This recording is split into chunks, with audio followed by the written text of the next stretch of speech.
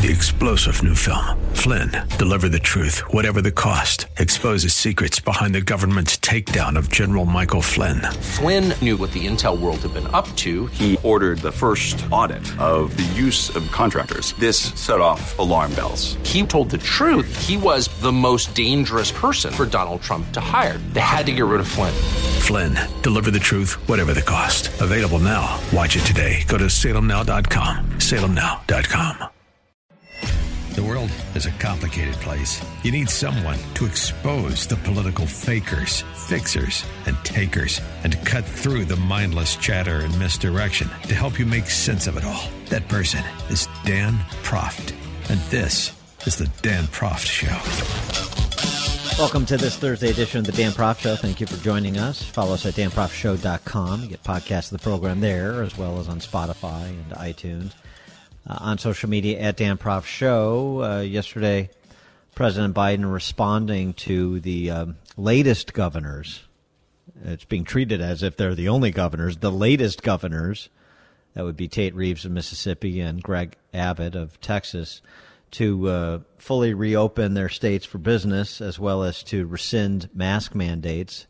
Biden saying this of those governors. And the last thing we need is the Neanderthal thinking that in the meantime everything's fine, take off your mask, forget it. It still matters. Neanderthal thinking. 16 governors now have rescinded mask mandates. And the basis for these mandates in part, and the continued propagandizing about masks from Biden and his ilk, is a February 2020 report entitled "The Decline in Decline in COVID-19 Hospitalization Growth Rate Associated with Statewide Mask Mandates." This looked at 10 states from March of October of 2020. February 2021 report looked at 10 states from March to October of 2020. And the CDC described in that report a decrease in hospitalization rates of up to 5.6% in adults attributed to the use of masking and or the introduction of mask mandates. They, however, then corrected that report to note some of the important inaccuracies. And the conclusions, basically, the CDC admits that the scientific evidence is mixed, and they suggest that prevention of spread is not obvious. In point of fact, their own report concludes the use of non-pharmaceutical measures such as face masks in pandemic influenza warned that scientific evidence from 14 randomized controlled trials of these measures did not support a substantial effect on transmission. Moreover, in the World Health Organization's 2019 guidance document, same thing, they reported face masks. There is no evidence that this is effective in reducing transmission. And so there's been a few studies recently that mix the conclusions by suggesting there is some material, perhaps maybe just outside the margin of ineffectuality to mask wearing, but it is far from the panacea or the tip of the spear transmission reduction measure that it is being suggested still to this day, despite all of the evidence. For more on this and other matters COVID-related, a few other topics we need to get to as well, pleased to be joined again by Victor Davis Hanson. He is classicist and historian at the Hoover Institution, Stanford, also the author of The Second World Wars, How the First Global Conflict Was Fought and Won, and The Case for Trump. VDH, thanks for joining us. Appreciate it. Thank you for having me. How do you process this continued emphasis on mask wearing, mask mandates, mask as I said, a tip of the spear measure in terms of trying to save lives, as somebody like Joe Biden would say? I think part of it is fear. I mean, remember George Patton said, "Never let us be captive of our fears," and that's what's happened. Second is there's a lot of functionaries, bureaucrats, and people who ordinarily wouldn't draw attention or claim or have the center stage in national media attention, and they are, and they're loath to give it up, and they feel if the country returns to normal, then they return to normal, and that normal in comparison to where they've been the last year is not very inviting, apparently. But what I am confused about is that when we went into this lockdown a year ago, we were told it was going to be for 3 weeks to flatten the curve. We all thought that might be good. We didn't know enough about it, but a year later, we're looking at the New York or California model versus the Texas or Florida in terms of cases per million or deaths per million. There's not that much difference, but there is a wide difference in economic growth, and probably, we don't have the complete data, less suicide, spousal abuse in these states like Florida and Texas that weren't completely locked down. So that kind of begs the question, if these are the people who adhere to science, what are they doing? And remember what they told us. Before herd immunity was a bad word in April of last year, a lot of people said, and these were around Fauci and Fauci himself, they won't end until we get vaccinations and a certain number of people have antibodies. And they told us when that started to happen, and many of them wrote it, around 60 to 65 wouldn't be complete herd immunity, but it would start to see a downward trend. Well, now we have 30,000 people with confirmed cases. Models suggest another 100 million either had asymptomatic cases or they were sick but didn't get tested, and they all have antibodies. And we have 50 million of 1 to 12-year-olds who probably are going to be asymptomatic. And then we have another, I think by tomorrow, we're going to have 80 million with at least one vax. So we're getting close to that 65%, 250 people that have some sort of protection. And guess what? It's exactly what they told us. They said that each day or each week there would be little spikes and stuff, but gradually we would go down. So we've gone down by a magnitude of 10 here in California. And it's directly correlated with 9 million vaccinations and another 4 million confirmed cases and probably another 8 or 9 million that have antibodies. And all of a sudden they said, well, that's not right. We're not going to adhere by that. But that's what they told us to expect. And they said it would be a long, hard year, but eventually we would have acquired immunity or vaccinated immunity. And now we don't, I guess. And the final thing is, don't you think it's don't you think it's dangerous when you've told people for 6 months that vaccination is the magic bullet to kill this virus, and suddenly to tell people who have heard stories about side effects, a bad time with a second Moderna or Pfizer shot, you know what, even if you get vaccinated, you're still going to have to wear a mask, you're still going to have to social distance, and there won't be any much difference in your life. Why would a person want to go get a vaccination if they felt it would make no difference, if you had suspicions about it anyway? It's a very bad PR angle to be giving to the American people right now. Well, it's also the strangest thing. The closer we get to herd immunity, the farther in the future, Tony Fauci says, it will be until we return to normal. Earlier late last year and toward the end of last year, Tony Fauci was talking about the fall of this year. He was talking about towards the end of this year. Now, as some medical professionals, including Johns Hopkins, Dr. Marty Makary, suggesting we may be to herd immunity by April. Now Fauci's saying we're not going to be back to pre-COVID-19 normal by March of next year.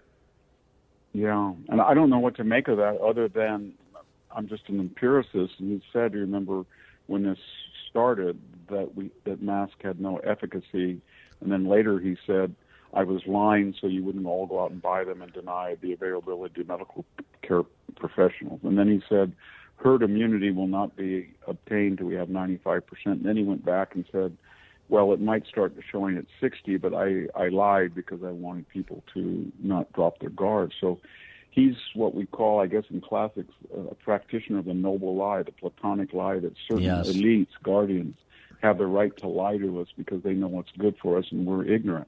And that's his modus operandi. So he has zero credibility. I hate to say that, but he should really retire. He's totally discredited. And the people they demonize, and he demonized, Scott Atlas had told us all along that reluctantly he came to the conclusion that the Stanford epidemiologist and immunologists like Michael Labed and John Ioannidis and Bachelera and all the rest of them were right. And that is that when it was all said and done, the toll from a complete lockdown would equal or exceed that of saving lives from COVID. And that was nobody wanted to hear that. And then there were going to be natural things. They mentioned weather, they mentioned herd immunity and vaccination that would finally defeat the virus. And they seem to be more and more correct every day, and Fauci more and more wrong. Well, when we come back with Victor Davis Hanson, I want to talk a little bit more about COVID as it relates to border security, and get into a couple of other topics as well, including the Capitol shutdown based on a conspiracy theory. Victor Davis Hanson, classicist and historian at the Hoover Institution at Stanford, author of The Second World Wars, How the First Global Conflict Was Fought and Won, as well as The Case for Trump. We'll be right back with you.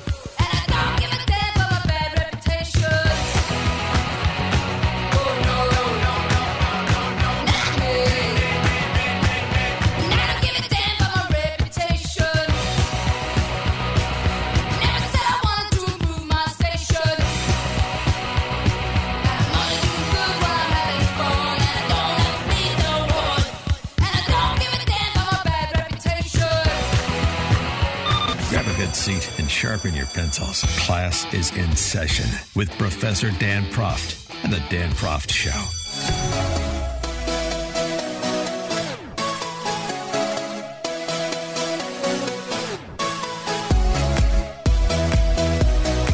Welcome back to the show. We're speaking with Victor Davis Hanson. He is a classicist and historian at the Hoover Institution. And before the break, we were talking about COVID as it relates to mask mandates and the reaction from the president to those governors who are withdrawing their mask mandates, as well as the pronouncements from Tony Fauci on when pre-pandemic normal might be a possibility, continues to be extended out into the future, even as we get closer to herd immunity. And then there's the cases that apparently don't matter to these same people that are essentially taking a zero COVID posture. And by the way, more and more on the left, Jonathan Chait in New Yorker saying zero COVID is the wrong standard. Welcome to the party, Jonathan Chait, and so many on the left. But here, 1,600 migrants were arrested over just 3 days in a single Texas border sector, the Del Rio sector. And of those released, it's reported more than 100 tested positive for COVID, yet they were released. And not to mention the projections of more than 117,000 unaccompanied minors that will show up at the southern border this year, according to the Biden administration, according to a domestic policy document that was shared with Biden yesterday. Victor Davis Hanson, what about that? We don't care about border security. We don't care about border security even as it pertains to the spread of COVID. Yeah, I think that's part of characteristic of the progressive mind. They have this abstract morality, and they're globally concerned about everybody on the planet, including people in south of the border. But the person next to them, the real stuff of life, that is worrying about your neighbor and your fellow American citizen, that's not so romantic. And so we've seen that again and again. Joe Biden has terrible timing. So here we are as we're coming out of COVID, and we're getting some astonishing reductions in caseloads, and the economy is ready to go back, and he's going to push a $1.9 trillion quote-unquote stimulus bill at a time when we're $28 trillion in debt, or gas prices are starting to rise because of increased consumer demand as the economy restarts. And what does he do? He starts to shut down pipelines and stop fracking. The same thing applies to what you mentioned about immigration. Here we are, we're just telling everybody let's not, at least the Republicans are, let's not trip before the finishing line. We're coming there, and he opens the border, and there's no COVID security at all. And I don't know, it seems to me that, I don't know whether his wife is in charge or he has a team of people around him, but the fact that he hasn't appeared in the longest period of any president, he hasn't appeared really since Inauguration Day in an unscripted format. Even that wasn't scripted. That was scripted. Like, it's kind of like the Woodrow Wilson last 18 months, where his wife Edith Wilson was kind of running the country. But it's kind of scary, because I don't think the American people know who or what is behind some of these crazy things. Is it AOC? Is it Kamala Harris? Is it his cabinet? I don't know, but it's herky-jerky and it's self-defeating. The not so interested in border security, but very interested in security in D.C., which looks like a military camp. And despite the presence there, National Guardsmen and all of the fortification of D.C., Congress shut down out of fear, they said, of potential violence because of conspiracy theories circulating online. To me, you're telling me you can't that all of those resources couldn't defend against whatever the threat assessment was. It seems to me that is consistent with this narrative that the left is trying to spin, that the government is constantly under siege by Trump voters, Trump insurrectionists, Trump conspiracy theorists online, and this is the greatest threat to our representative republic. That's absolutely right, and that's the trademark, again, of the progressive mind. We saw it during the Katrina disaster. We saw it during COVID lockdown, COVID recession, COVID pandemic. They're always, as Rahm Emanuel and picked up by Hillary Clinton and Gavin Newsom, they're always looking for a serious crisis, and I'm quoting directly, never to let go waste. And so they feel that their agenda does not warrant 51% in normal times. So they're always saying this is a crisis, we have to have a war on this, and therefore we can get the agenda through. As far as the so-called insurrection, all of the writs of that Senate trial, impeachment trial in the Senate have dissipated. We were told it was an armed insurrection, yet we know now that nobody inside the Capitol of that mob was ever arrested for the use or even the possession of a firearm. So, and then there was no real planning. There was no insurrection. It was a bunch of mob of lawbreakers who broke in and trashed the Capitol and should be punished. But the idea that they were armed and had a pre-intent to take over the government is ludicrous. And then we were told 5 dead, 5 dead, 5 dead, 5 dead, always in connection with Donald Trump is a murderer or a conspiracy to commit murder. And now we learn that of the 5, only 1 probably died violently by the hand of another, and that was an unarmed woman who unlawfully broke through a window, who was shot while unarmed by a police officer whose name, for some reason, we don't know, and that seems to be a break in protocol, given the police are usually identified immediately when they shoot a non-armed suspect. And then we learn that the other 4 either died of natural causes or in one case might have been trampled or bustled in the crowd, and all of those 4 were Trump supporters. So the whole conspiracy, insurrection, murder has all collapsed. And now we look back at that, both the impeachment and the trial, it was based on nothing. And we sort of knew that when the Chief Justice would not preside, and the trial portion was against a private citizen, which we've never had. We've never had a president impeached twice. And it was just a sham. I think that's one of the reasons now that Donald Trump, whose epitaph was written a month ago, that he's through, the Biden record and more information about the Capitol riot and the fact he's not on Twitter or Facebook and can't really reply, that's counterintuitive, given him that surge of support you saw at the CPAC. Yeah, you can't blame Trump, right? But Trump isn't fanning the flames, or no, right? There's no portal for him to do so. And also, Christopher Wray, the FBI director, 2 months after the violence at the Capitol, and the FBI still can't confirm the cause of death for the Capitol officer in question, Brian Sicknick, who was used by the left as the basis for the impeachment in part, impeachment 2.0 in part, can't confirm his cause of death, even though we've got reporting from his brother and the communications between the two the day after the rioting that occurred on the night of the riots. But the FBI had 2 months and they can't confirm the cause of death.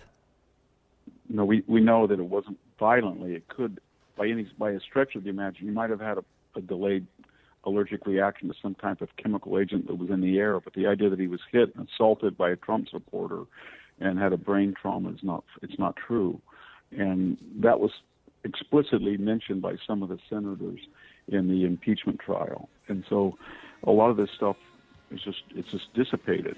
He is Victor Davis Hanson, classicist and historian at the Hoover Institution. at Stanford, author of The Second World War is How the First Global Conflict Was Fought and Won, and The Case for Trump. VDH, thanks as always. Appreciate it. Thank you for having me, Dan. 'Cause it's the heat of the moment. The heat of the moment. The heat of the moment. Showed in your eyes. Exposing political fakers, fixers, and takers. He's Dan Proft, and this is the Dan Proft Show.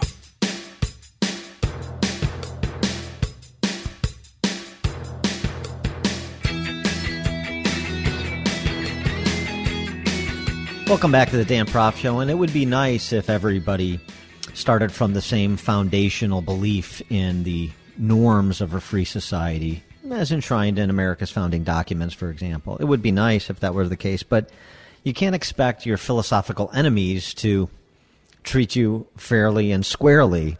This is something that conservatives have had to, some conservatives have had to learn the hard way, and it speaks to the need for institution and enterprise building among conservatives, or even those who don't identify themselves as conservatives, but certainly believe in the tenets of a free society, are peaceful pluralists at heart, need to build new institutions. We have this conversation all the time with Andrew Klavan about encouraging more conservatives or people who believe in peaceful pluralism to go into the arts and entertainment. There are quality intellects and entertainers that have a center-right disposition, but they don't seem to populate areas within the arts. And the same goes with trying to build institutions that are engaged in other civic and intellectual pursuits. Well, one person who is doing that in the tech space, it's not just Parler and Gab, it's also Larry Sanger, who is the co-founder of Wikipedia and the creator of a new enterprise called Encyclosphere. He's also the author of Essays on Free Knowledge, The Origins of Wikipedia, and the New Politics of Knowledge. Larry, pleasure to have you. Thanks for joining us. Well, thanks for having me.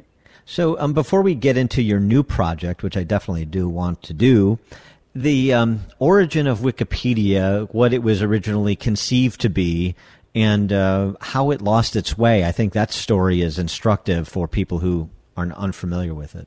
Sure. Wikipedia started when Jimmy Wales had the perfectly fine, excellent idea, in fact, of organizing a group of volunteers from all around the world to write a free encyclopedia according to methods used by the open source software community. So the same sort of principles that were used to develop Linux, the Linux operating system, would be used to develop an encyclopedia. So it was my job to actually start it. To make a very long story short, it went well in the beginning, I think, for the most part. But the problem was, in the end, it was taken over by people who wanted to use the power of the new system to make it say what they believed, to abandon the neutrality policy and basically use what should have been an open, free platform for everyone to collaborate on and arrive at a kind of consensus view, to take that and make it into a propaganda platform for the left, essentially. And it's these are always interesting stories because so you and Jimmy Wales have this sort of shared vision of what Wikipedia would be, and then it gets hijacked. And it's always interesting to understand how that happened when you have the principles committed to a particular vision, then it gets hijacked to do something completely different. Exactly. Yeah. So, I mean, what can I say about that? It's a terrible thing, actually, but it happens in a lot of institutions, as we know. I actually feel the same way about academia. Yeah. When I started college in 1986, I went to one of the most liberal colleges in the country, and yet I was still able to get a pretty good well-rounded education. That it wasn't indoctrination. And I don't think that's the case anymore. You can go to the same college that I went to. I won't mention it by name. I don't harbor ill will for them. In any of a number of other liberal arts colleges, and the mission has changed. It has been co-opted. The same thing has happened with Wikipedia, and with the original vision that like Mark Zuckerberg had for Facebook as well. That kind of thing. Ultimately, his original notion was that ultimately we were going to connect all the world and, bring us all together, and it's going to be great. But we weren't really told that it was going to morph into an institution for social control, which is really what it's become. When we come back with Larry Sanger, I want to talk more about the big tech landscape as well as his specific new project, Encyclosphere. Larry Sanger, co-founder of Wikipedia, creator of said Encyclosphere, author of Essays on Free Knowledge. We'll be right back with more. In the city,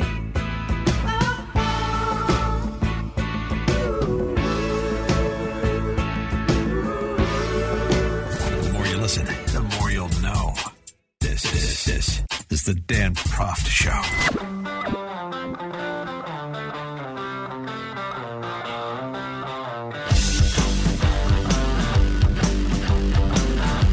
Welcome back to the show. We're speaking with Larry Sanger. He's the co-founder of Wikipedia, creator of Encyclosphere, and author of Essays on Free Knowledge, The Origins of Wikipedia and the New Politics of Knowledge. And Larry, before the break, we were just talking about the vision of Wikipedia being hijacked, the vision of you gave Facebook as another example. Here's what Mark Zuckerberg had originally conceived and promoted, and it became something. Facebook has become something very different, as you said. It's morphed into a mechanism for social control. And I wonder if you think it's sort of similar to the conversations on academia or the arts and entertainment. Are these big tech operations, the big tech social media platforms, the big tech search engines, are they reformable from the inside, or is it going to take an external event, competition, regulation, the combination of the two, to change the big tech and social media landscape?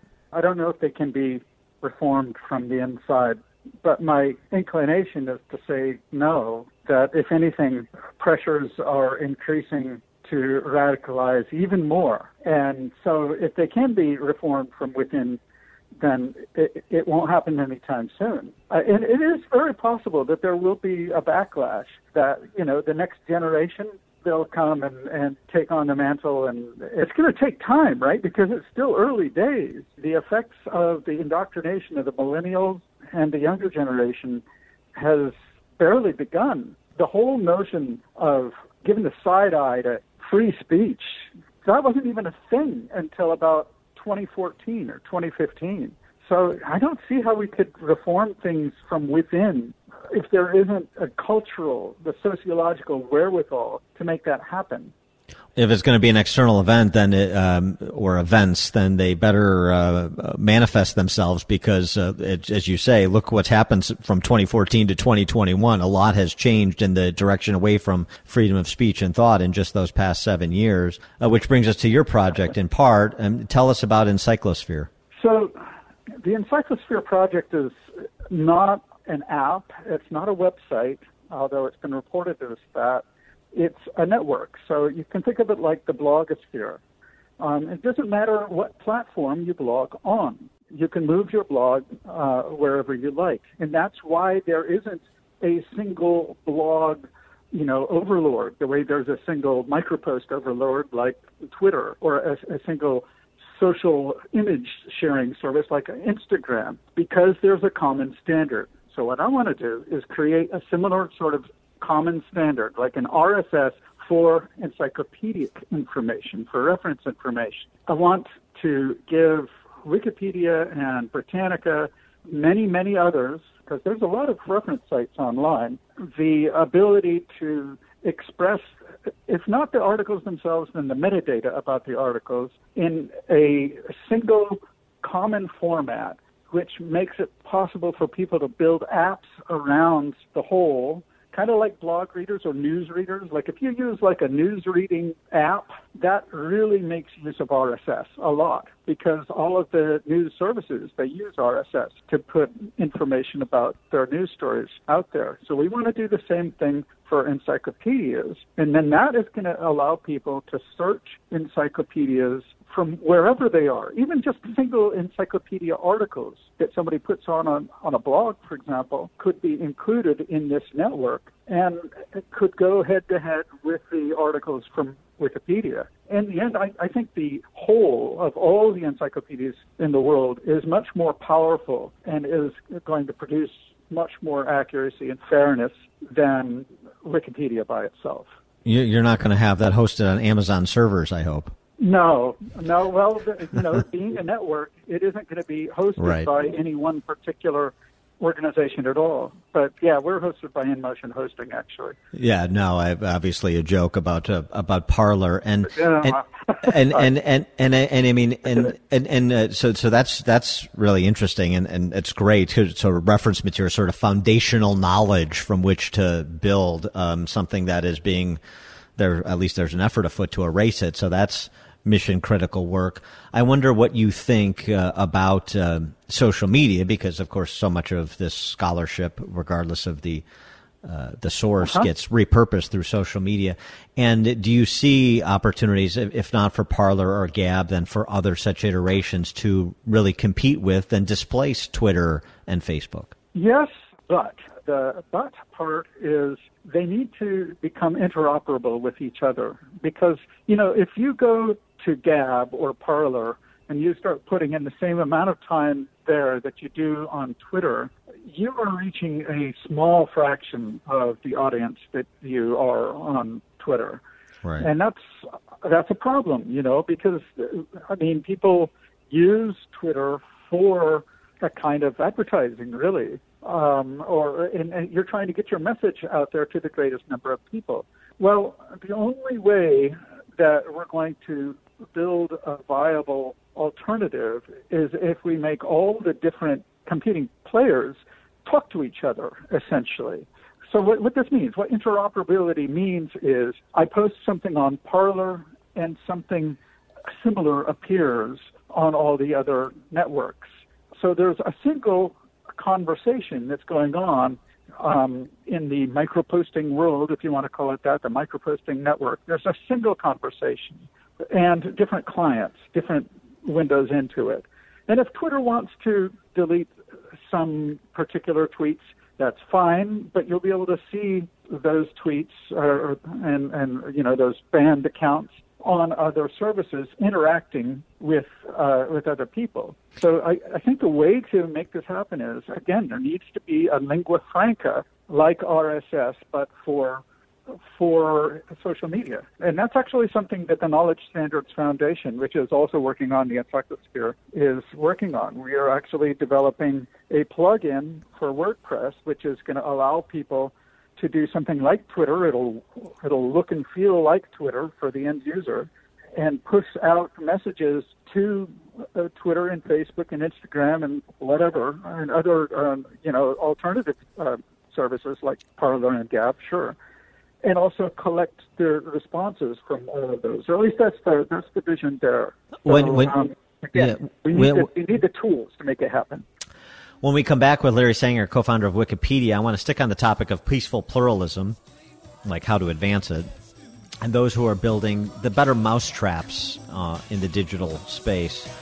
Get Larry's view on that when we come back.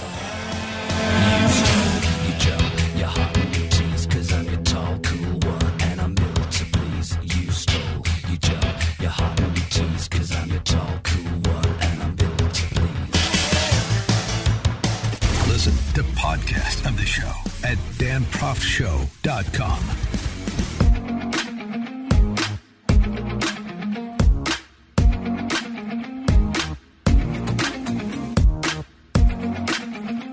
Welcome back to the Dan Proft Show. We're speaking with Wikipedia co-founder and Encyclosphere creator Larry Sanger, talking about the social media and landscape, in particular the digital landscape generally.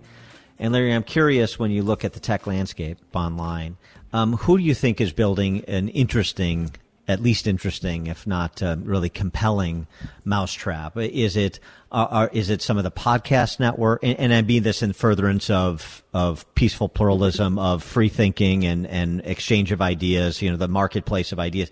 Is it some of the podcast platforms? Is it some of the social media that we mentioned already? Alternative? Is it Rumble? Is it anybody really captivating you out there at this point? Well, there's a couple. I'm kind of drawn to Minds. I don't use Minds that much myself, but I think they get a lot right. The design is excellent. They also have the ability to publish the contents of the posts on Minds to something like a BitTorrent network, which means it can be shared everywhere. At least that's in the plans, I am told. That's what the CEO told me. So that's, I think they're moving in the right direction. They actually care about decentralization there, unlike, frankly, Parler and Rumble. Odyssey is doing the same thing. They have what are called magnet links. Or actually, it's BitChute that has magnet links. They're another good one. Odyssey has its own protocol that works like magnet links. And so what these, again, are like these a decentralized storage network for content. So ultimately, it shouldn't matter what client you use, whether you use Library or Odyssey. So those are two video platforms. So these are examples of people who are doing the hard work of building the technology of decentralization, and at the same time trying to make some money, which is kind of hard, actually. The Knowledge Standards Foundation is taking a different approach altogether, which is, we're a nonprofit. We're in the process of applying for 501c3 tax exempt status, and I think ultimately that's gonna be what it takes. The tendency to monetize things in general is what it places centralizing pressures.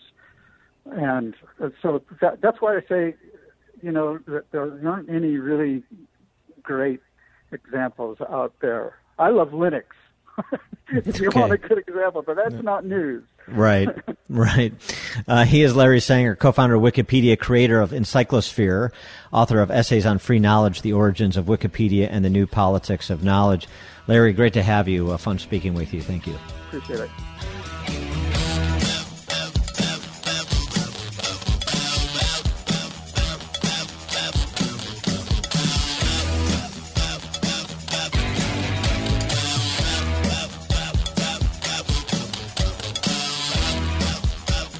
This is the Dan Proft Show. The world is a complicated place. You need someone to expose the political fakers, fixers, and takers, and to cut through the mindless chatter and misdirection to help you make sense of it all. That person is Dan Proft. And this is the Dan Proft Show. Welcome back to the Dan Proft Show. Please follow us at danproftshow.com and on social media at Dan Proft Show.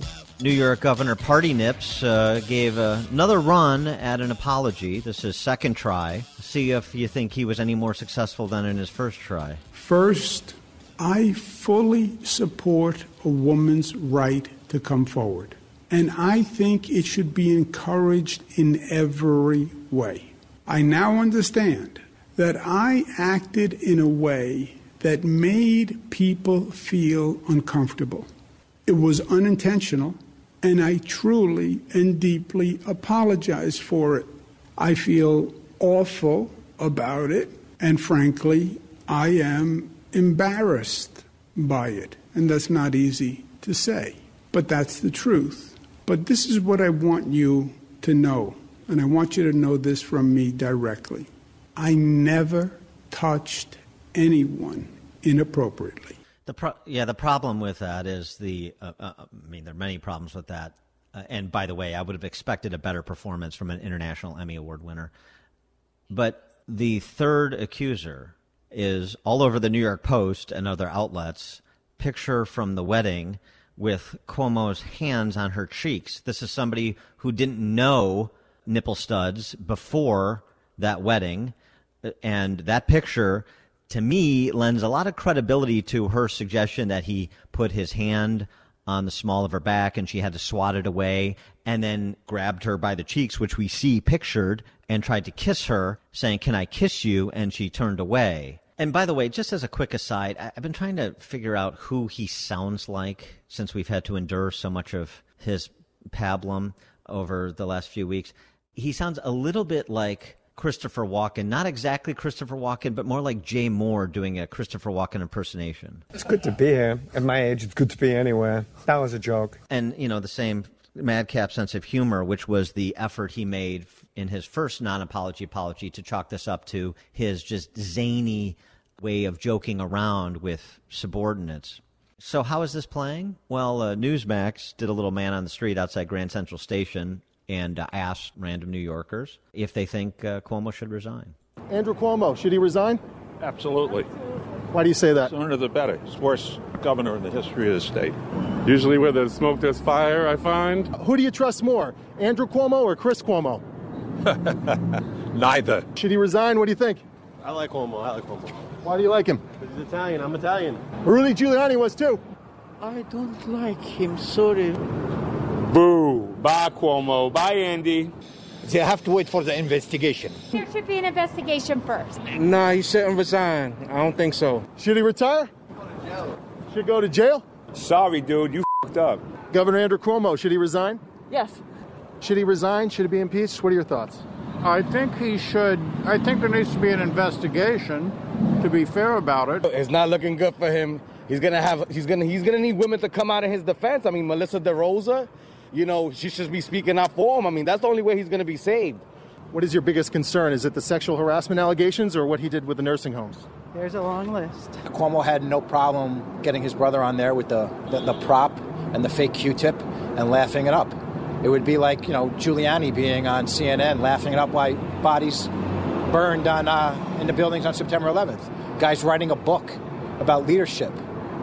Guy has audacity. Audacity, indeed. Oh, by the way, on Cuomo, the Intrepid Pointer Institute, upholding the canons of journalism, as a last resort, has now weighed in and said, Fredo Cuomo, you shouldn't have had brother nipple studs on the show. Because now that he won't have him on the show, it shows a real conflict of interest. Conflict of interest having him on the show, and then the double standard not having him on the show now to field questions about both scandals. What a joke. And the Pointer Institute and their lethargy in responding to examples of hackery in supposed journalistic circles is exactly why journalism is a punchline these days. By the way, the bigger issue, which was mentioned by some of those New Yorkers that were interviewed for that MOS piece, don't let this subsume the nursing home issue, because that is the bigger issue. Based on just the allegations we know so far from the women, it's a serious issue, fine. But it is not the sending sick people back into nursing homes and then covering it up. It doesn't rise to that level. That is the real crime here. And this is why you have so many left in the media saying, we need to hold Cuomo accountable so they can't accuse us of double standards like our friend Jeet Hare over at New Republic. Yeah, the nursing home scandal, the COVID-related performance, Mr. Bestseller, that's Mr. International Emmy with the wonderful press conferences. That is the fundamental issue as far as a reason to force his resignation or move his impeachment. For more on all this, we're pleased to be joined by Chris Smith, author of The Daily Show, the book, An Oral History as Told by Jon Stewart, the correspondence, staff, and guests.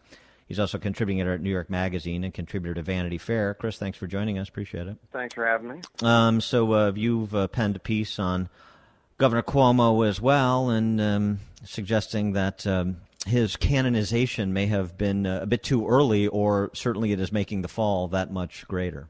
Yes. As I wrote back in May of 2020 in Vanity Fair, the governor, while a lot of people appreciated his daily press conferences and his verbal sort of hand-holding through the early and middle days of the pandemic, there were a lot of holes in his policy response to it, even at that time, and he was being canonized in a lot of the media. Certainly his public approval ratings were soaring, and as we know from public life, from politics, what goes up must come down. And after a long history of the governor abusing people, intimidating them, not physically, but for many, many years, screaming, yelling, transferring, all sorts of things that are sharp-elbowed politics, but that had left him with no reservoir of goodwill in New York or national political circles for the most part, and that's coming back to haunt him loud and clear now. It's interesting. There's the operatives I've talked to who know the New York political landscape much better than I are sort of divided on this. They all agree that what you were saying, that Cuomo has no friends, and this goes back to his days as the political enforcer for his father. He's been rubbing people the wrong way and not making friends and influencing people for a long time. But there's divided opinion whether this is particularly a parochial matter about Andrew Cuomo, or this is in part a local matter and in part a national matter, and it's Democrats at the federal level wanting to keep him in New York or derail him altogether because of his national ambitions. And perhaps even some have theorized that this is a dress rehearsal for what Democrats may do with respect to Joe Biden if he doesn't hew the orthodoxy of the party and where the energy is in the party. The idea that, hey, you have these old allegations too that we can bring forward, and maybe there are others that we can bring forward, and this is sort of Damocles hanging over Joe Biden's head, the way that it was hanging over Andrew Cuomo's head until it got cut. That's interesting. I find it a bit of a reach. Okay. Certainly the people who've broken the stories in New York, it's all over the map. The New York Times broke one of the big stories. The New York Post broke a lot of huge nursing home-related stories. Cuomo's national ambitions, while he's certainly had them for a long time, have always been pretty unrealistic. At zero now, given the past few weeks, but he knew, and I think a lot of people in national Democratic politics knew, that he wasn't going to D.C. He almost certainly was never going to be running for president. So nobody, on the national scene, he doesn't have a lot of friends. People are not unhappy to see him in the barrel, so to speak, at the moment. But I don't think anybody was particularly worried about him challenging them on a national level. What's more internal politics, there are plenty of people in state politics who'd love to see him leave the job simply so they can move up, Sure. Because he's had a stranglehold on state government for almost 12 years now and wants it to be for 16 years. And, there's a lot of highly ambitious younger people who would like to see the deck shuffled a bit.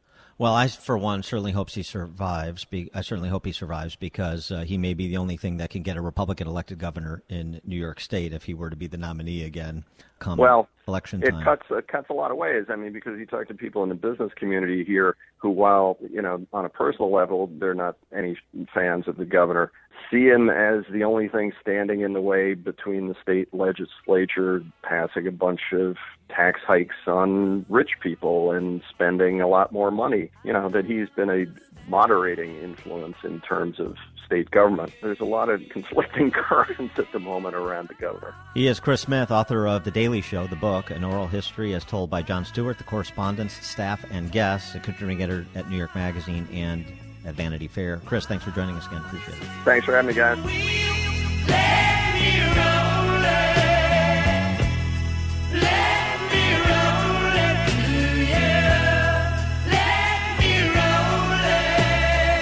Grab a good seat and sharpen your pencils. Class is in session with Professor Dan Proft and the Dan Proft Show.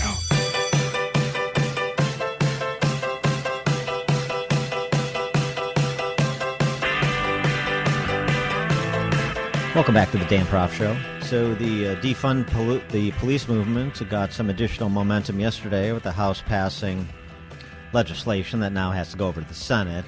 This has a high hurdle yet to clear as it passed with just the required number of Democrat votes to get it over to the Senate side. But it essentially does at the federal level what you see moving at state and local levels, including in Chicago, to impose mandates on police departments that, according to House Republican Minority Leader Kevin McCarthy, would result in the loss of 3,000 police officers from the streets around the country because of the mandates that would be imposed on local police departments per this federal legislation. But this is the impetus of the defund the police movement, do through mandates what you can't necessarily do simply through budget cutting. And this was a topic of conversation back at the height of the civil unrest and violence throughout America last summer into the fall. June of 2020, The Daily Show hosted a roundtable discussion on Black Lives Matter and the defund the police movement. This has been recommended for viewing by educators. I mentioned the other week, suburban Chicago, the alma mater of one Hillary Clinton, Maine East High School, recommended the teachers watch this roundtable discussion, which included, among others, Brooklyn College, sociology professor Alex Vitale on abolishing the police. And here's what Professor Vitale had to say. It's really more about a process driven by a set of principles than it is some predetermined outcome. I think what we're seeing on the streets today when people say defund the police, yes, it's about these immediate changes that Patrice is talking about, but it's also about a generation of young people, crying out for a world that isn't driven by racial and class inequalities that are enforced by policing. And the sad truth is that has been the role that police have played in American society, enforcers of systems that produce these inequalities. And every time we turn a problem over to them, it makes those inequalities worse in the long run. Mm-hmm. So police abolition is about trying to reduce the burden of policing today while we work to build something better for the future. For more on this topic, we're pleased to be joined by the aforesaid Professor Alex Vitale, Professor of Sociology and coordinator of the Policing and Social Justice Movement at Brooklyn College. He's also the author of the book, The End of Policing. Professor, thanks for joining us. Appreciate it. So develop this end of policing thesis. I've read a good portion of your book. And what the end of policing would give birth to in terms of the way to preserve order in a free society? First I want to say that actually I'm not a big fan of the House bill. I don't think it particularly is consistent with the defund the police movement. Doesn't go far enough. Well, it's not only that it doesn't go far enough, it doesn't approach the problem in the right way. In fact, some of these mandates that you're concerned about are mandates that I don't agree with either. Okay. I don't think we're going to fix policing with implicit bias training or de-escalation training. The officers involved in the killing of George Floyd in Minneapolis had all that training. Were wearing body cameras. They had all the changes to use of force policies, and it just didn't matter. It just didn't make a difference. The evidence is pretty clear that a lot of these mandates don't work. And I don't think the problem with policing in the United States can be, captured by just saying, well, cops are racist, and if we just give them sensitivity training that this is going to fix it. I think this is not the way to understand the problem. I think the way to understand the problem is to say, look, we've turned every social problem under the sun over to the police to manage. We've both made these problems worse, like mass homelessness, mass untreated mental health and substance abuse problems, failed schools. And then when those problems emerge, we say, well, let's give that all to the police. And I think even a lot of police understand that this is a mistake. They don't want to be in the mental health business. They don't want to be in the homeless outreach business. They don't want to really be in charge of youth discipline in schools. And so the defund the police movement is saying, look, we need to rethink our budget priorities. Instead of increasing the police budget every year, maybe we need to put more resources into school counselors, into community-based mental health services, into housing first programs, into high-quality drug treatment. And that's really the key demand of this movement. And the bill that passed in Washington doesn't do any of that. Yeah, I don't think there's a lot of argument about reining in the mission creep that has occurred with policing that you're describing. I think the issue is the defund and police abolition movement, which my sense is that you're generally supportive of, and how that would impact the core mission of policing, which is the solving and to some extent the prevention of violent crime in particular? So I think there's been a kind of intentional misrepresentation of the movement. No one who's really doing this work on the ground imagines that there's some magical switch that they can flip and tomorrow, poof, all police will be gone. This is about a process of interrogating the scope of policing and trying to implement evidence-based alternatives in as many arenas as we can, including a lot of arenas around violence. We have a growing body of research that shows that community-based anti-violence strategies can be much more effective at policing and reducing shootings and homicides. These are things like credible messenger movements, hospital-based trauma counseling. There are a lot of different, including changes to physical design issues, improving street lighting. There's a real sense that we can't just flip the switch and tomorrow there are no police, but we can begin to invest in alternatives to policing, and we can pursue that process as far as we can reasonably go with that.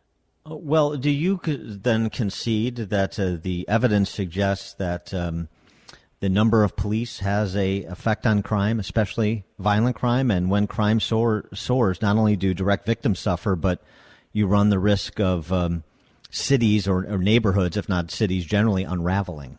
So the defund the police movement is a public safety movement that is led overwhelmingly by people from communities with high levels of violence and other kind of crime, and for whom policing has not been an adequate strategy for them.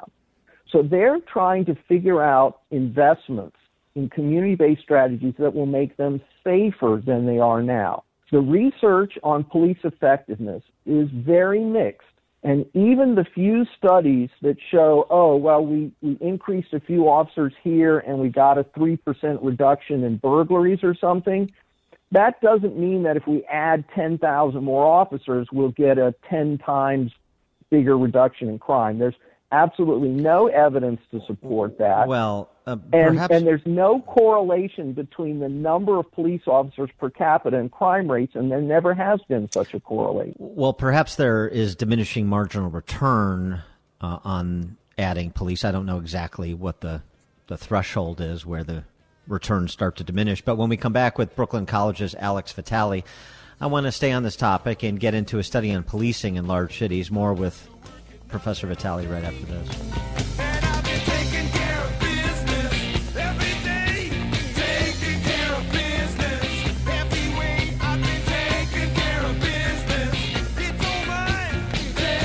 Exposing political fakers, fixers, and takers. He's Dan Proft, and this is the Dan Proft Show.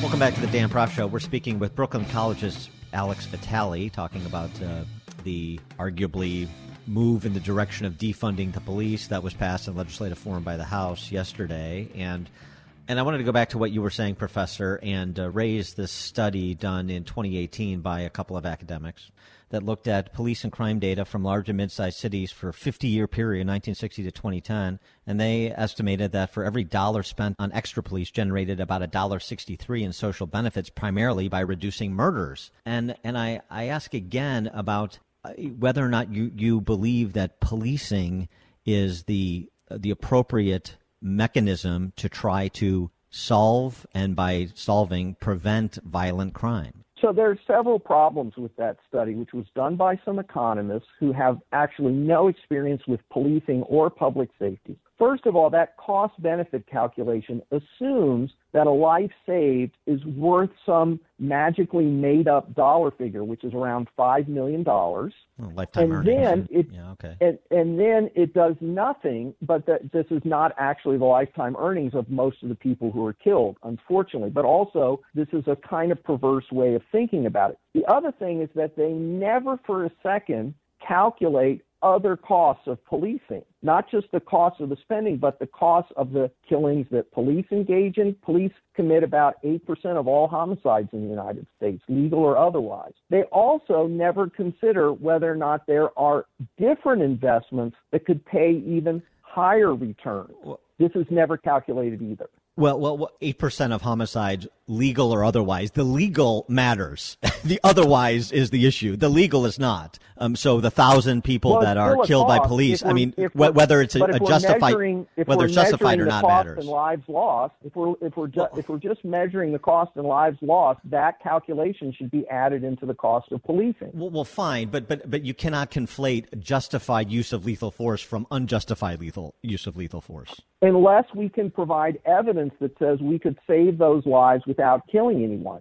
So you started in that bite I played from your appearance on The Daily Show last year, talking about how police enforce these systems of oppression, racism in poor communities. Well, that apparently is going unnoticed by the overwhelming majority of the residents of those poor communities, because a Gallup survey last year had 80% of Black Americans want the same or more police presence where they live. Yes, well, for 40 years, we've told those residents that they can have one and only one thing to produce safety in their communities, and that's more police. And so when we ask them, would you rather have more police or nothing, they say, guess what? We would like more police, even though those same surveys show deep dissatisfaction with policing. What we're trying to say is that we want to give people other choices to make than just policing. And more recent surveys after this summer's public conversations about alternatives to policing show actually a significant growth in public interest in non-police strategies. And what is your assessment of, and at whatever pace you suggest, of what the impact would be on crime, particularly violent crime, reducing police forces while you're, I guess, energizing this replacement for said police?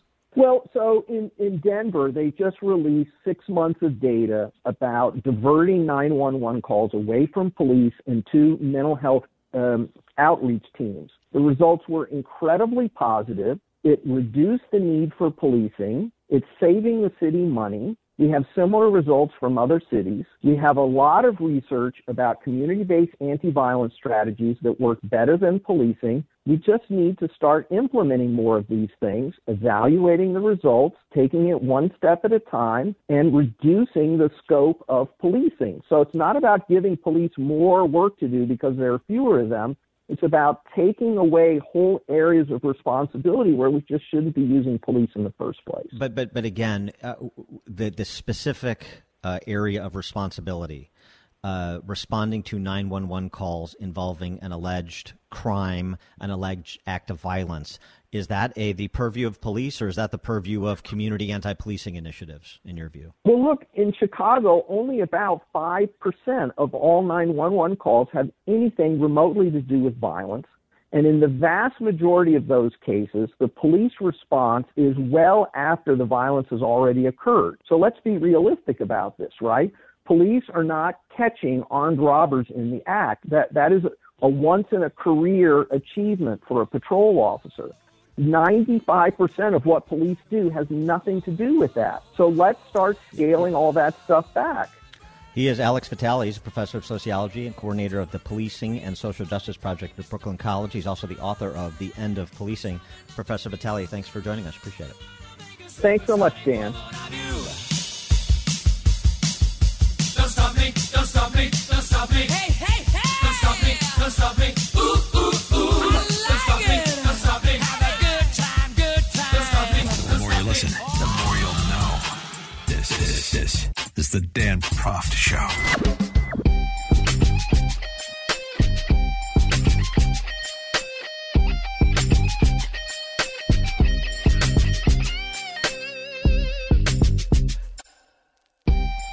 Welcome back to the show. Open the damn schools, says Vichy Republican Governor of Maryland, Larry Hogan.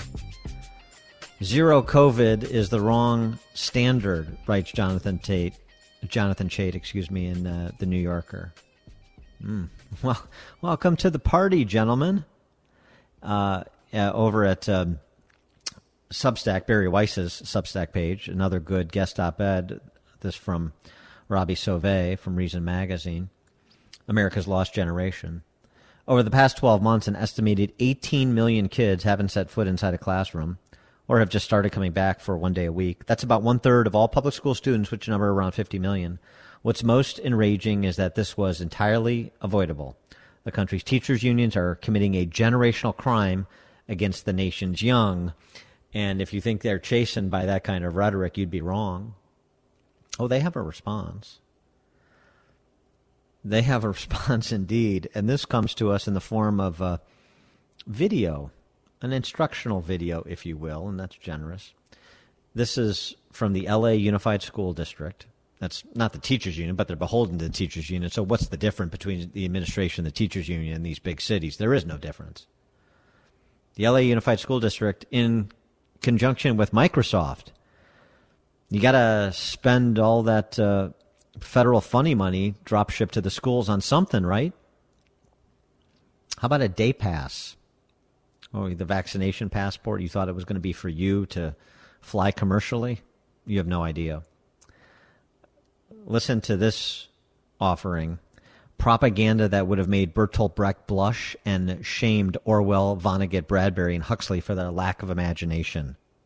There's never been anything like this virus in our lifetime. Often, it's hard to see the effects it's having on our children. Has this conversation taken place in your home? Mom, I'm scared about going back to school. I don't want to get sick, and I don't want to get you and Dad sick. Our scientists tell us there are 3 things we must do to stay safe. Wear masks, make sure we social distance, and wash our hands. And now, your school, with the help of Microsoft Corporation, has created another. Introducing Daily Pass, your exclusive ticket for safely going back to school. Each week, you can schedule your free on-campus COVID test. The results are displayed in your Daily Pass. And if you choose to take your test off campus, you can post the results in your Daily Pass. And the moment vaccinations are available, you'll simply be able to schedule yours through your Daily Pass. But the real magic is your daily health check. Just answer a few simple health questions every day, and like magic, your entrance ticket appears.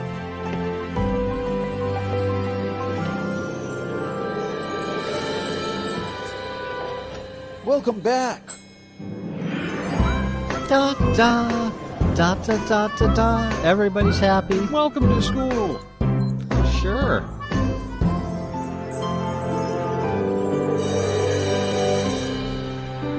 You really have to watch the video too, which I'll tweet out. I have tweeted out.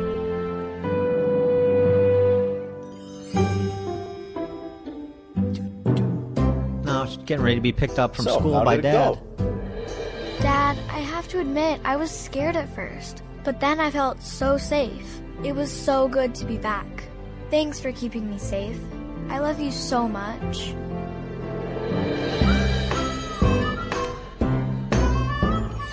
Thank you for being the caring family. We're working together with all in the school community to bring children back to school as safely as possible.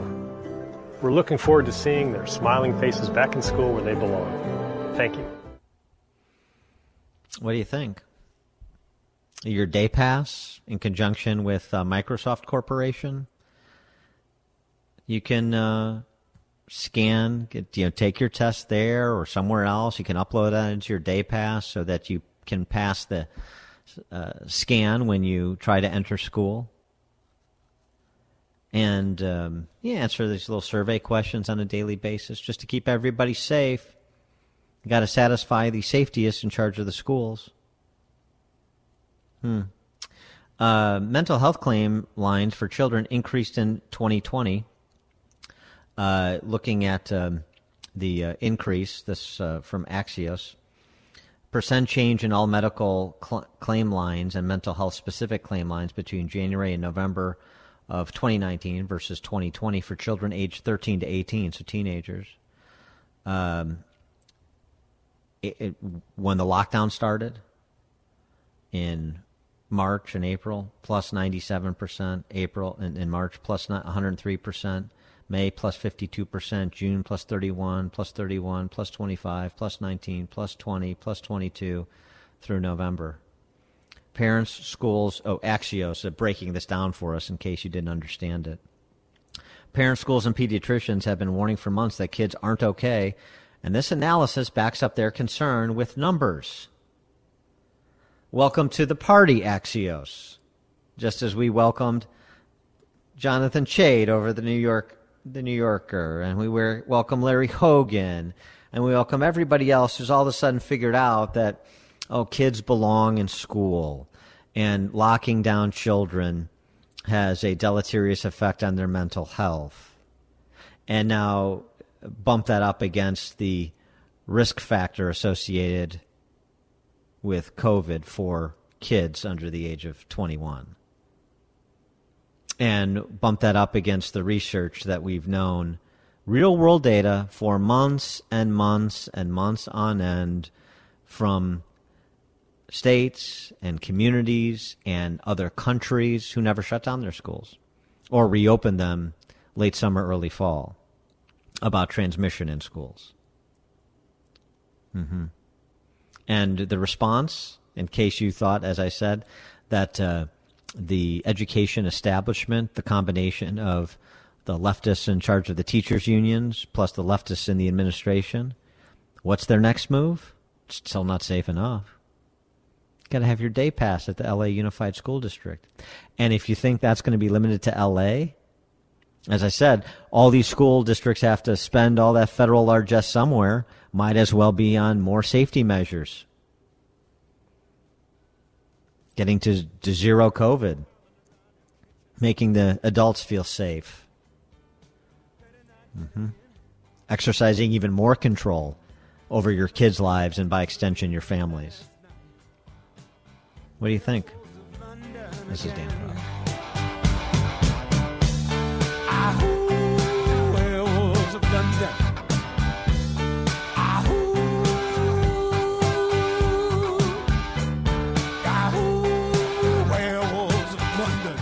Listen to podcast of the show at danproftshow.com.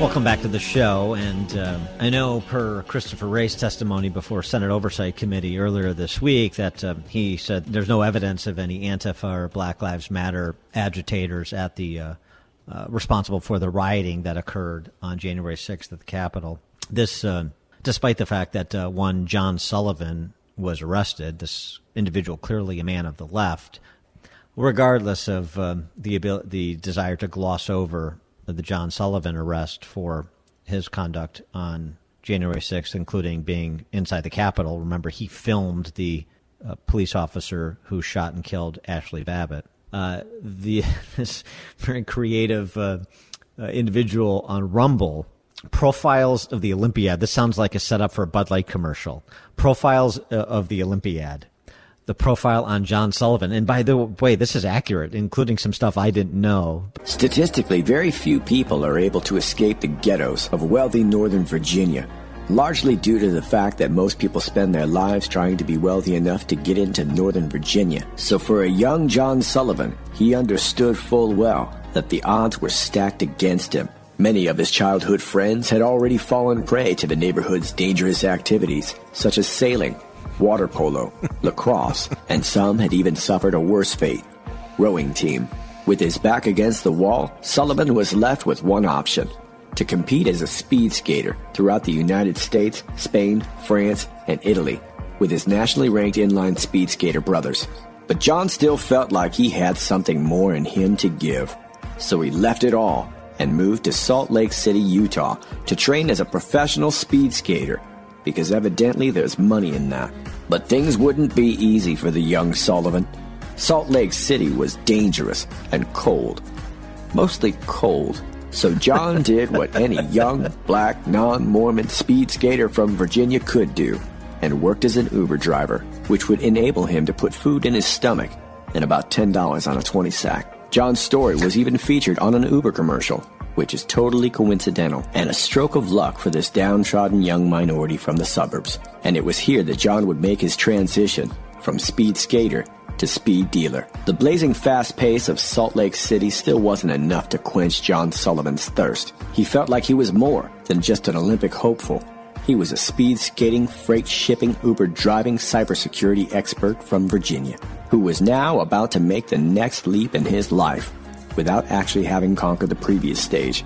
John founded Insurgency USA, which is as suspect as it sounds, and became a full-time activist in order to defend other downtrodden minorities from wealthy Virginia suburbs. John was instrumental in organizing a violent protest in Provo, Utah, where a driver was shot by a protester who had been blocking their car. John knew that moments like these were what forged men of greatness, which is why John did what only a minority ice-skating, Uber-driving speed demon from Virginia could do. And it goes on from there. I didn't know he was a speed skater. I mean, all the stuff in terms of his biography is sort of documented in this, satirical video. I mean, it's satire, but the underlying biographical points are true. Something that the FBI apparently couldn't figure out, at least Director Ray. This is Dan Proft.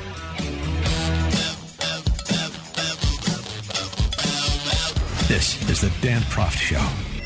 The world is a complicated place. You need someone to expose the political fakers, fixers, and takers, and to cut through the mindless chatter and misdirection to help you make sense of it all. That person is Dan Proft. And this is the Dan Proft Show. Welcome back to the Dan Proft Show. Don't forget to follow us, danproftshow.com, on social media at Dan Proft Show. We spoke with Chris Smith of Vanity Fair a little bit earlier in the program about one party nips Cuomo and his brother Fredo. In part, we talked, because we folded in Fredo, about journalistic standards when it comes to, I guess, having the Wonder Twins in the media and political realms. And the Poynter Institute, which is a leftist nonprofit that purports to uphold and defend the standards of journalism, finally came around to admitting that Chris Cuomo was conflicted in his on-again, off-again coverage of his brother, and CNN's credibility is taking a hit because of that obvious conflict. And that's an obvious observation that comes very late from the Poynter Institute. But it is a nice setup to have a conversation about the state of journalism in the D.C. press corps, the Eastern Seaboard, but really, generally speaking. For more on this, we're pleased to be joined by Daniel McCarthy, director of the Novak Journalism Program at the Fund for American Studies. Daniel, thanks for joining us. Appreciate it. Thanks, Dan. I'm delighted to be here. You know, Robert Novak, he was print journalist, but he was also a regular on the cable news channels during his day, a regular panelist on Capital Gang and the like. It seems to me one of the issues is, and this is just with journalism across the board, regardless of the medium, it's feigning objectivity when you have a point of view, as opposed to Robert Novak, who had a point of view, and he was transparent about it, and you could factor that in however you saw fit to whatever he had to say in terms of commentary, or if he was just reporting something that was newsworthy.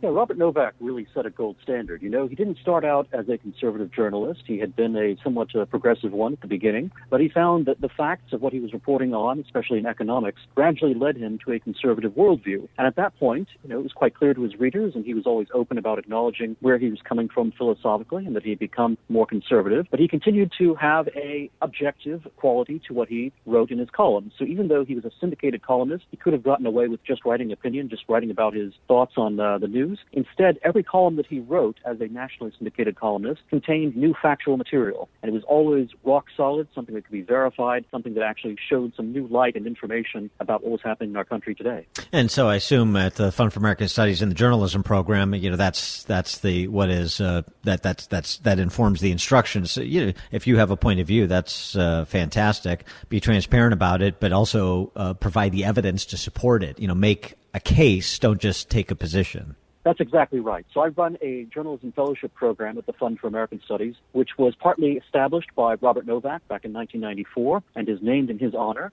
And we take in about, 6 fellows each year. These are young journalists, young reporters. And we insist that, they can write about any range of topics, but they should be clear about where they're coming from. But most of all, they should have real reported facts, real details, some objectivity in what they're saying. So, their point of view can be coming from one direction, but the facts should be something that everyone can agree upon and that really do illuminate the truth for any reader of their stories. You know, one of the other things that was attendant to so much of the coverage during Trump's presidency was these anonymous sources. According to an anonymous source, according to multiple anonymous sources, and many times it turned out that those anonymous sources, at least to the extent that they actually existed, which I think is fair to ask, what they had to say turned out not to be true. How problematic is that sort of reporting, always relying on anonymous sources and using sort of the cover of, they fear reprisal if they disclose who they are? It's really easily abused, and if there's something that I wish the public knew about journalism that they probably don't, it's the way in which sources and reporters often interact. So you might imagine that, reporters just go out there and they have to be like private detectives. They have to uncover something that they don't know about. But unfortunately, the truth is often the case that somebody who has an agenda, they seek out a journalist that they think will be sympathetic, and they say, here is a dossier that I have put together, or here is are some quotes and a point of view that I have constructed for my agenda, which I would like you to publish. And the journalist, will go through their emotions and go out there and try to find, a few other sources and confirmations. But the whole narrative has been primed by the source as opposed to by the journalist, or the journalist and source have already from the start been so close in point of view that the source knew that the journalist would present the side of the story that the source most wants to see promoted. So there's an enormous amount of sort of mutual manipulation and collaboration between journalists and their sources sometimes. And it's very hard, I think, for the public to be able to filter out when a journalist is behaving in that way and when a journalist is actually being, tough with his sources as well as, sort of just honest and getting multiple sources and multiple points of view.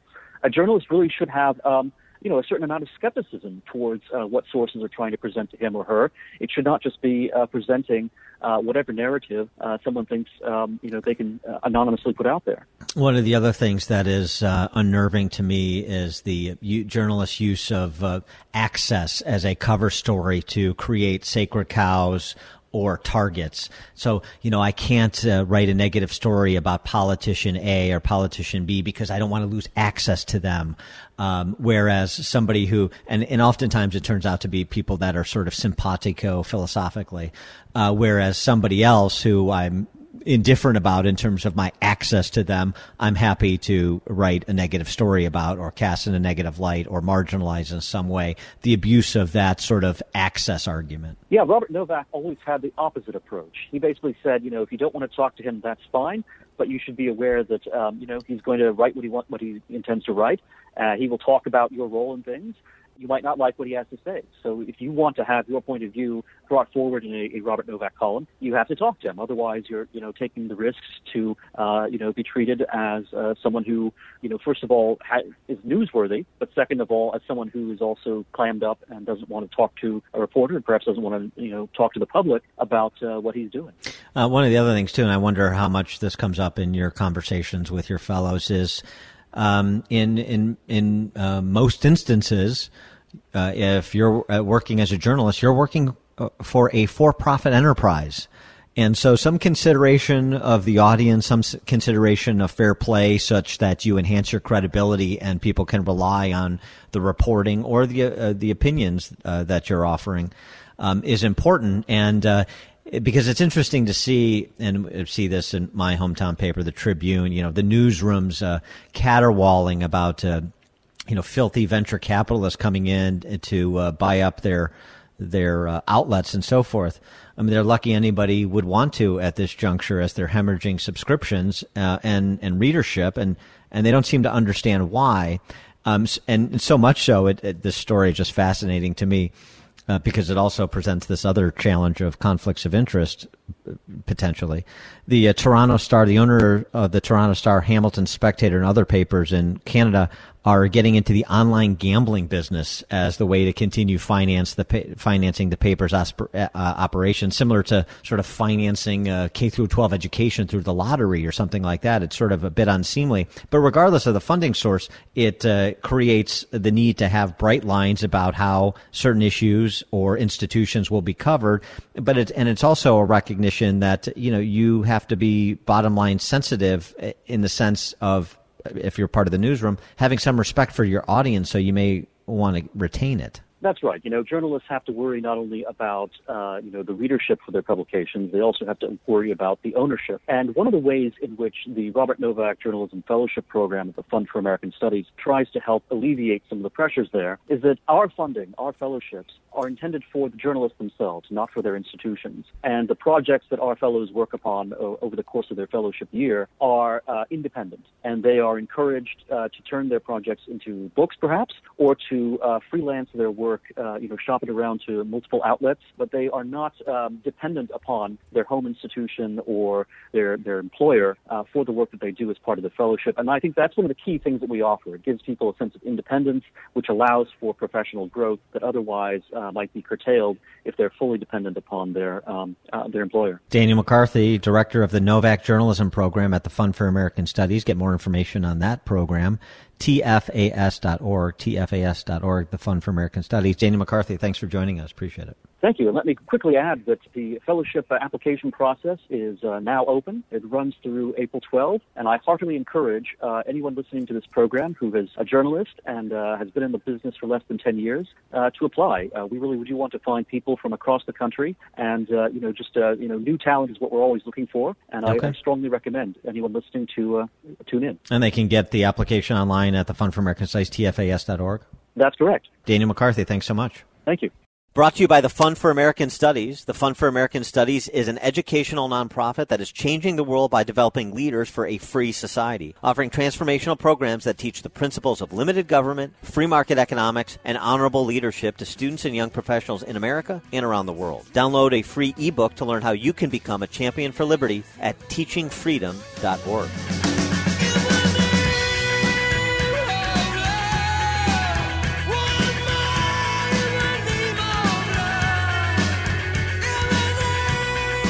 Grab a good seat and sharpen your pencils. Class is in session with Professor Dan Proft and the Dan Proft Show.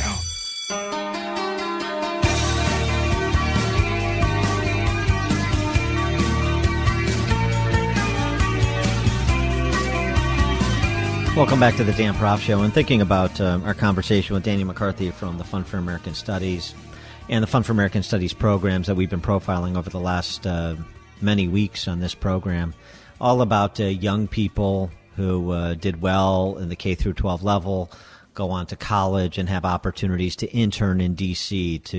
in a wide array of fields, to take classes at Georgetown University in comparative economic systems and comparative political systems, to pursue a fellowship in journalism, to study overseas.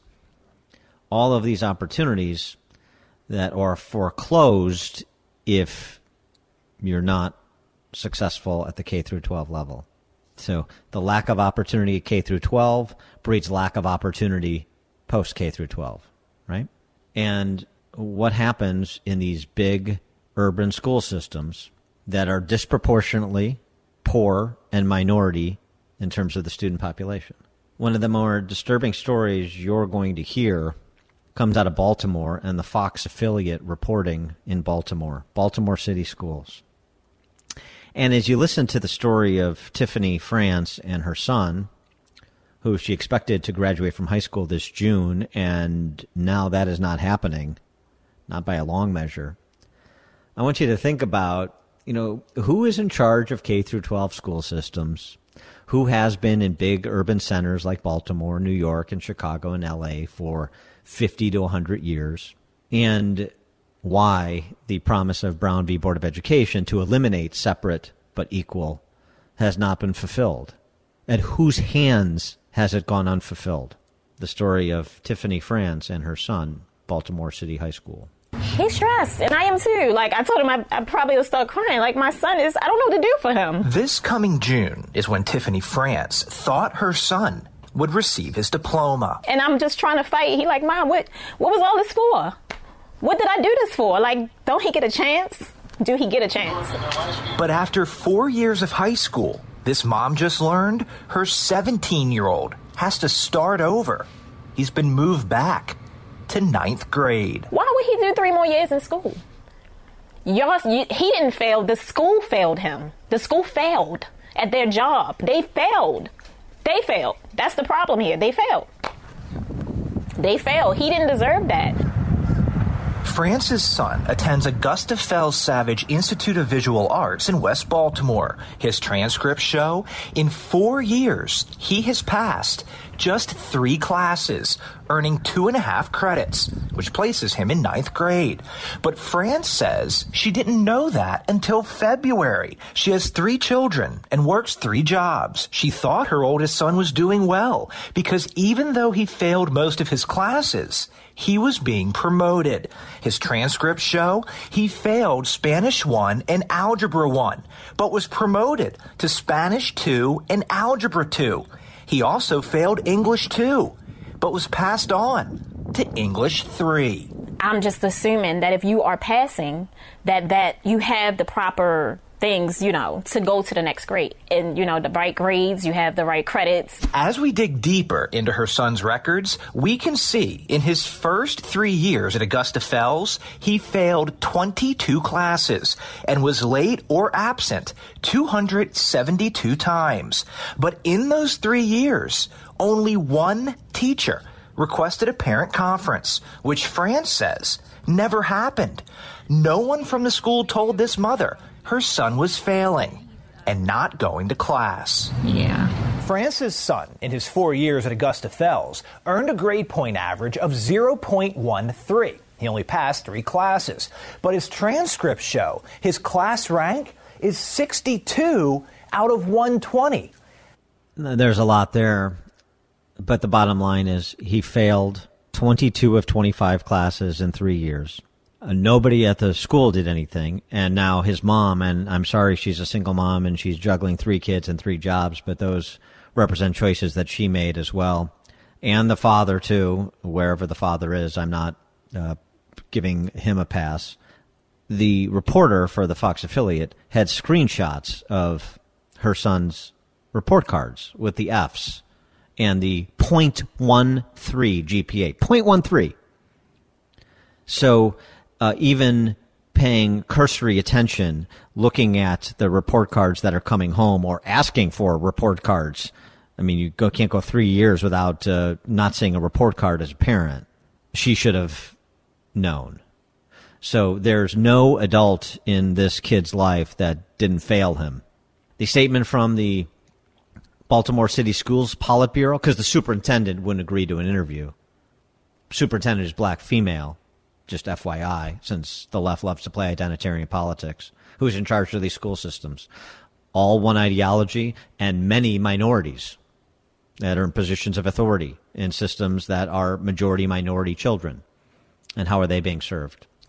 Here's the highlights from the 2-page letter that was sent in lieu of a back and forth exchange with the superintendent. We received this 2-page statement, which explains what should happen when a student is chronically absent or failing. The district says students received a letter about their academic status this past summer, and records can be accessed through the campus portal. When a student is absent, an automated call is placed to the number on file. The statement also said the school conducted recent home visits, and the student's parent visited the school. But France says none of that happened. What this statement does not address is why France's son was promoted despite failing classes. It doesn't discuss his class rank or the 58 other students with a GPA of 0.13 or lower. And that's the other point. This is a system failure. This is not just about that one child. 0.13 and half the class apparently has a lower GPA than 0.13. That school should be shut down. And every one of those kids should be scholarshiped out to some place that is interested in educating children. What did they get, the Fox affiliate doing this report? They got one whistleblower from inside the Politburo who had his voice scrambled for fear of reprisal, and he went on to say, what would you tell Mrs. France? I'd apologize. And this is the lament of Miss France. I would apologize profusely. And he feels embarrassed, like he feels like a failure. And I'm like, you can't feel like that. And you have to be strong. You gotta keep fighting. You know, life is about fighting. Things happen, but you gotta keep fighting. And he's willing. He's trying. But who would he turn to when the people that's supposed to help him is not? Who do he turn to? Right. People that are interested in educating children, and schools with a track record of demonstrated interest in educating children. And this is why school choice is so important, to end the underwriting of these criminal enterprises masquerading as K through 12 school systems. Oh, by the way, Baltimore City Schools, $17,000 a year per pupil, which is more per pupil than most suburban high schools in the country. Certainly, I know that from my home area of Chicagoland. It's more than most, and I'm talking about middle to upper middle income suburbs around Chicagoland spend per pupil. Not a money problem, a system problem, not a resource problem, a leadership philosophy problem. This is Dan Proft.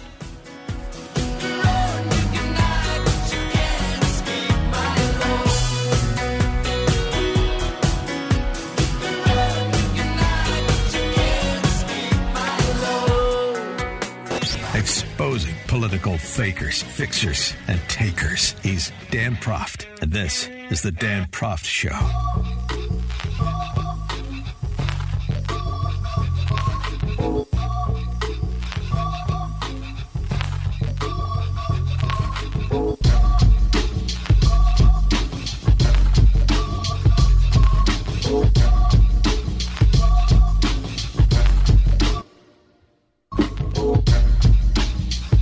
Welcome back to the Dan Proft Show. Found out from equity toolkit being promulgated by the educrats in Arizona that white babies become racist as young as 3 months old. Sure, but that's how pernicious being white is. You don't even realize you're a racist because you can't remember being 3-year-old, but it's hardwired into your DNA. That's the position of the left. The toolkit teaches, among other things, that babies start to become racist at just 3 months of age. The toolkit insists that babies must be spoken to about race as, quote, letting children draw their own conclusions based on what they are, unquote, leads to racism. The equity toolkit also suggests white children specifically are stronger biased in favor of their own race by the time they are 5 years old, but claimed that such a phenomenon does not exist among black and Latinx children. Of course it doesn't. Which brings me to a very interesting piece by Eric Levitz in New York Magazine. And this is an interview he did, in part informed by an interview he did with David Shore, who is a progressive Democrat operative. He was part of the Obama 2012 campaign. He runs a leftist nonprofit now. And the Republican Party has the prospect to be a lot stronger than some people might think. And it's largely because of Trump. This is an analysis, a threat assessment essentially from the left, which is interesting. And by the way, it's interesting also how much more accurate a depiction of the landscape, and this is data-driven, you get from a David Shore leftist operative than you do from the establishment Republican Party. Interesting. He writes, even if a majority of non-white people agreed with liberals on all these issues, the fundamental problem is that Democrats have been relying on the support of roughly 90% of black voters and 70% of Hispanic voters. So if the Democrats elevate issues or theories that a large minority of non-white voters reject, it's going to be hard to keep those margins because these issues are strongly correlated with ideology. And black conservatives and Hispanic conservatives don't actually buy into a lot of these intellectual theories of racism. They often have a very different conception of how to help the black or Hispanic community than liberals do. And I don't think we can buy our way out of this trade-off. Most voters are not liberals. If we polarize the electorate on ideology, or if nationally prominent Democrats raise the salience of issues that polarize the electorate on ideology, we're going to lose a lot of votes. Basically, we have this small window right now to pass redistricting reform and create states. And if we don't use this window, we will almost certainly lose control of the federal government and not be in a position to pass laws again, potentially for a decade. In terms of putting numbers on things, I think if we implemented D.C. and Puerto Rican statehood and passed redistricting reform, that would roughly triple our chances of holding the House in 2022 and roughly the same in the Senate. So Donald Trump is unpopular, he goes on, and he does pay a penalty of that.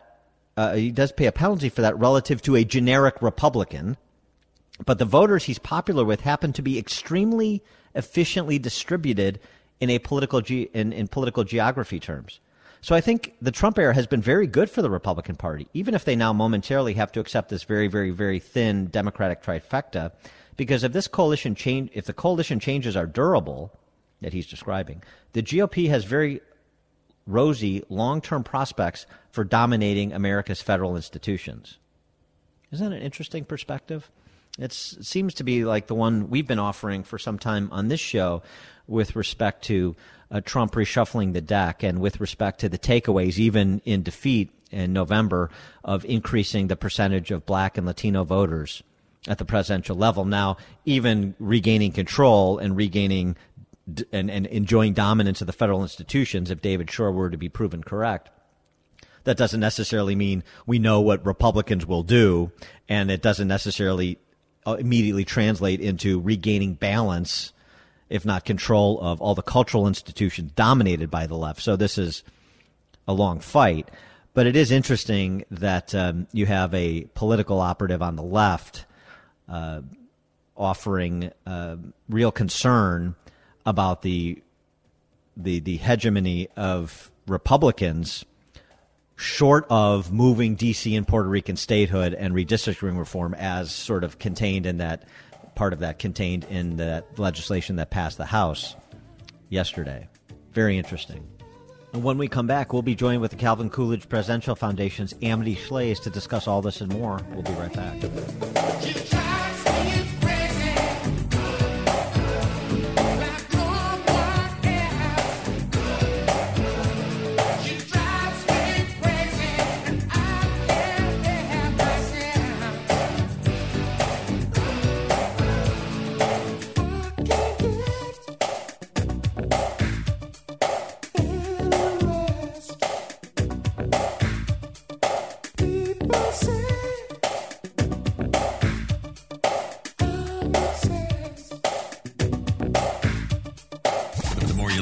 The more you'll know. This is the Dan Proft Show.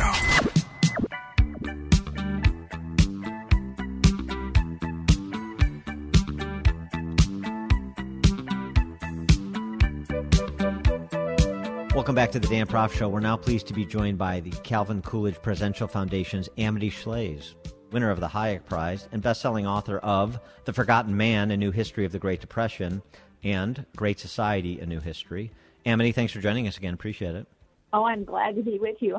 Before we get to your piece about the use of the word great or the overuse of it, particularly at the presidential level, what about the political landscape as you're hearing David Shor describe it in that piece in New York Magazine I mentioned, and just your own handle on what you think it is right now? You know, generally the left is more afraid of the right and more confident in a conservative or common sense values power to win American votes than the right is. That's what's interesting, right? Republicans are kind of rambling all over the place, trying to sound like Democrats often on the minimum wage, for example, or with the child allowance with Senator Romney. That's just Democrat light. But Democrats like to get Republicans out of their traditional position because it's such a good one. We have an article, the co-editor of this Coolidge autobiography and I coming out about how Gerald Ford was tricked and Jimmy Carter did real well by taking the empty space on Gerald Ford's right. It's a bit like basketball or any other sport. When you leave tennis, you leave the space open foolishly. Someone else is going to take it. Of course, Jimmy Carter wasn't a right-wing guy, but in the election, he played the right, and that helped him to win. And that was after a scandal, too, of course. But I want to say one other thing vis-a-vis suppression and the general mood. Even Calvin Coolidge has been suppressed. We had a Facebook tweet of a Calvin Coolidge quote where he said, presidents shouldn't talk a lot because sometimes when they talk, that fomented hatred and jealousy. And this, Facebook refused to allow us to promote. Well, his nickname is Silent Cal, and they're going to make sure he lives down to that nickname, Silence. Knows nothing from Calvin Coolidge. But you know what I mean about the left sometimes understands the power of the right, and I don't mean the evil right. I mean the common sense, strong right that understands government spending too much money, or that extreme versions of affirmative action, intersectionality aren't good for black or white, you know. most people kind of understand that. So, Right. And the left gets that most people kind of aren't that crazy. Well, that they're going to worry about their words to this extent. We're all in the same country, and we generally want to help one another. Well, somebody that seems to get that, even if you don't always agree with his rhetorical choices, is Trump. And it was an interesting piece by Dan Henninger in the Journal about that and about his CPAC speech on Sunday, which is still being dissected. And he just pulled a lot of what Trump said in terms of policy vision for the Republican Party, the way forward for the Republican Party, including but not limited to Trump.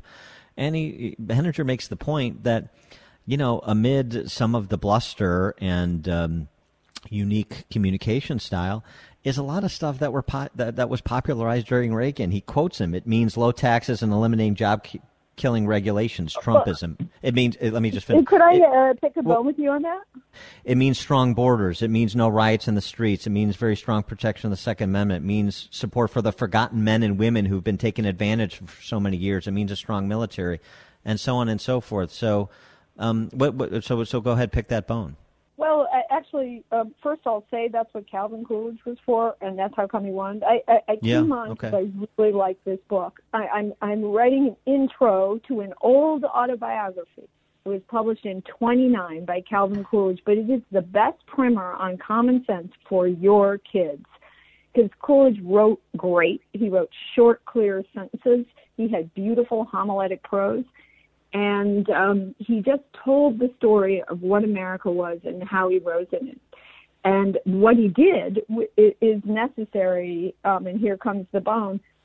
Coolidge actually saved government money. He actually cut the budget, and he actually cut taxes dramatically. And my point is just that taxes and cutting the government can't be like a throwaway line behind a child credit. It has to be these ideas, the basic principles of American growth have to be number one. So it's up to other Republicans to seriously, take very, very seriously the fight about the capital gains tax, for example. Other people say, oh, yeah, that's a rich person's tax, so let's raise it. It is not a rich person's tax. It is a tax on job creation in the United States. And so, I don't think there's an economist even on the far left, Dan and Amy, who would deny that if you cut the U.S. capital gains rate to 2%, we would have an ocean of international money and an ocean of activity here in the United States that would provide jobs for everyone and educational training for those who want it and need it. And so they're just scared to say, cut capital gains because, that sounds like we're serving the rich. Oh, my God. So we have to be a little bit more leaderly on this and not cower behind social measures pretending that they are economic growth optimal. I'm glad you picked that bone because I'm in complete agreement. Absolutely. And Trump was a failure on this. Yeah, Trump is a failure on the spending side like so many Republicans for so many generations. One thing about Coolidge after the scandal, which they had a terrible scandal in the 1920s, Teapot Dome, and you're like, I can't even remember what that is, right? Well, Teapot Dome got at the heart of the Republican goals because the Republicans were for privatization in that time after a big war and a big government, World War I. So they said, let's put oil in private hands to be managed. So you're saying you want to privatize or lease to private parties in that instance? You better privatize right and not just give out the money like Vladimir Putin to your friends. Right. And yet the Harding administration did that. That's why Teapot Dome matters. It besmirched free market principles and the very idea that the private sector could do a good job with such projects. So Coolidge became president when Harding died all of a sudden, and he had to clean all this up. And the way that he did it was he hewed to the policies written in the platform. So my own view is this is a good year for Republicans to write a real platform and take it seriously and put markets on the top. Because they don't know what they think, and that means it's all about personalities. And you can't go forever on personalities. Setting aside President Trump or not, you have got to have something truly bold and actually show you believe in it. She is Amity Shlaes, and it's always an education with her. Board chair of the Calvin Coolidge Presidential Foundation, winner of the Hayek Prize, best-selling author of books including The Forgotten Man, A New History of the Great Depression, and Great Society, A New History. Amity, thanks for joining us again. Appreciate it. I'm thrilled to be there. She's got the look.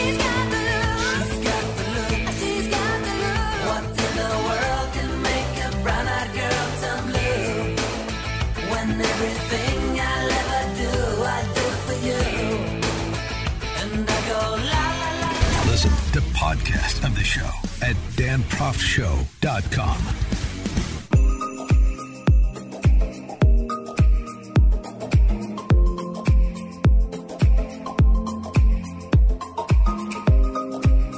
Welcome back to the show, and we close out this installment with a little bit more COVID talk. This as it relates to Major League Baseball. Are you interested in going back to see a game? I don't know, maybe Major League Baseball, like the other professional sports, has beaten your fandom out of you like it has me, given up all my season tickets to all the Chicago sports teams that I had tickets for, including my beloved White Sox. And speaking of which, interesting how political accountability works, doesn't it?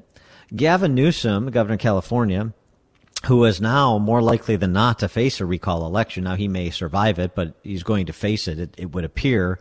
The signature count is just about at 2 million right now. They needed 1.5 million by mid-March. Of course, they want to get many more 100,000 than is required so they could survive a petition challenge. Now Gavin Newsom is saying, he expects that fans will be able to root for the home team by opening day next month.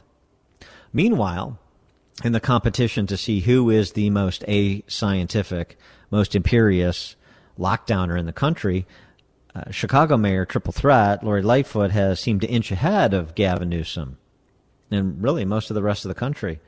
She suggested that for Chicago residents who want to go to a Cubs game or White Sox game, that probably likely at some point in the season, fans will be able to go to Wrigley or Comiskey. I still call it Comiskey. She was not committed. She wouldn't commit to a date, but she did say, she expects the plans to be compelling and thus allow for fans. But, you got to pass that safetiest muster. Maybe they'll need daily passes like the kids in the LA Unified School District. And I'm sure many more school districts to come, as we discussed a bit earlier. I got an idea for the residents of Chicagoland, of LA, of New York, many other big blue cities that sport professional franchises, baseball teams in this case. I got a way to do this to perhaps pass the safetiest threshold, even more so than the daily pass. Take the China model. The Chicoms, what are they doing? For foreign visitors, they're now making anal swabs compulsory. How does that work? I'm glad you asked. 5-centimeter long saline-soaked swab is shoved up your backside. Turns out to be more accurate than on-the-spot virus tests. And, of course, as men and women of science leading these wonderful metropolises around America, you're going to want to get the most accurate data you can, right? And so there you go. You got the best of both worlds. You're consistent with your fellow travelers in the Far East, the Chinese communists, the Newsoms and the Pritzkers and the Garcettis and the Lightfoots and the Cuomos and the de Blasios and the Murphys and so forth, consistent philosophically. And those residents are used to taking it up the backside anyway, so what's one more? Thank you for joining us on this edition of the Dan Proft Show. Please continue to stay informed so you can act courageously and we can live freely. And we'll see you for the show tomorrow.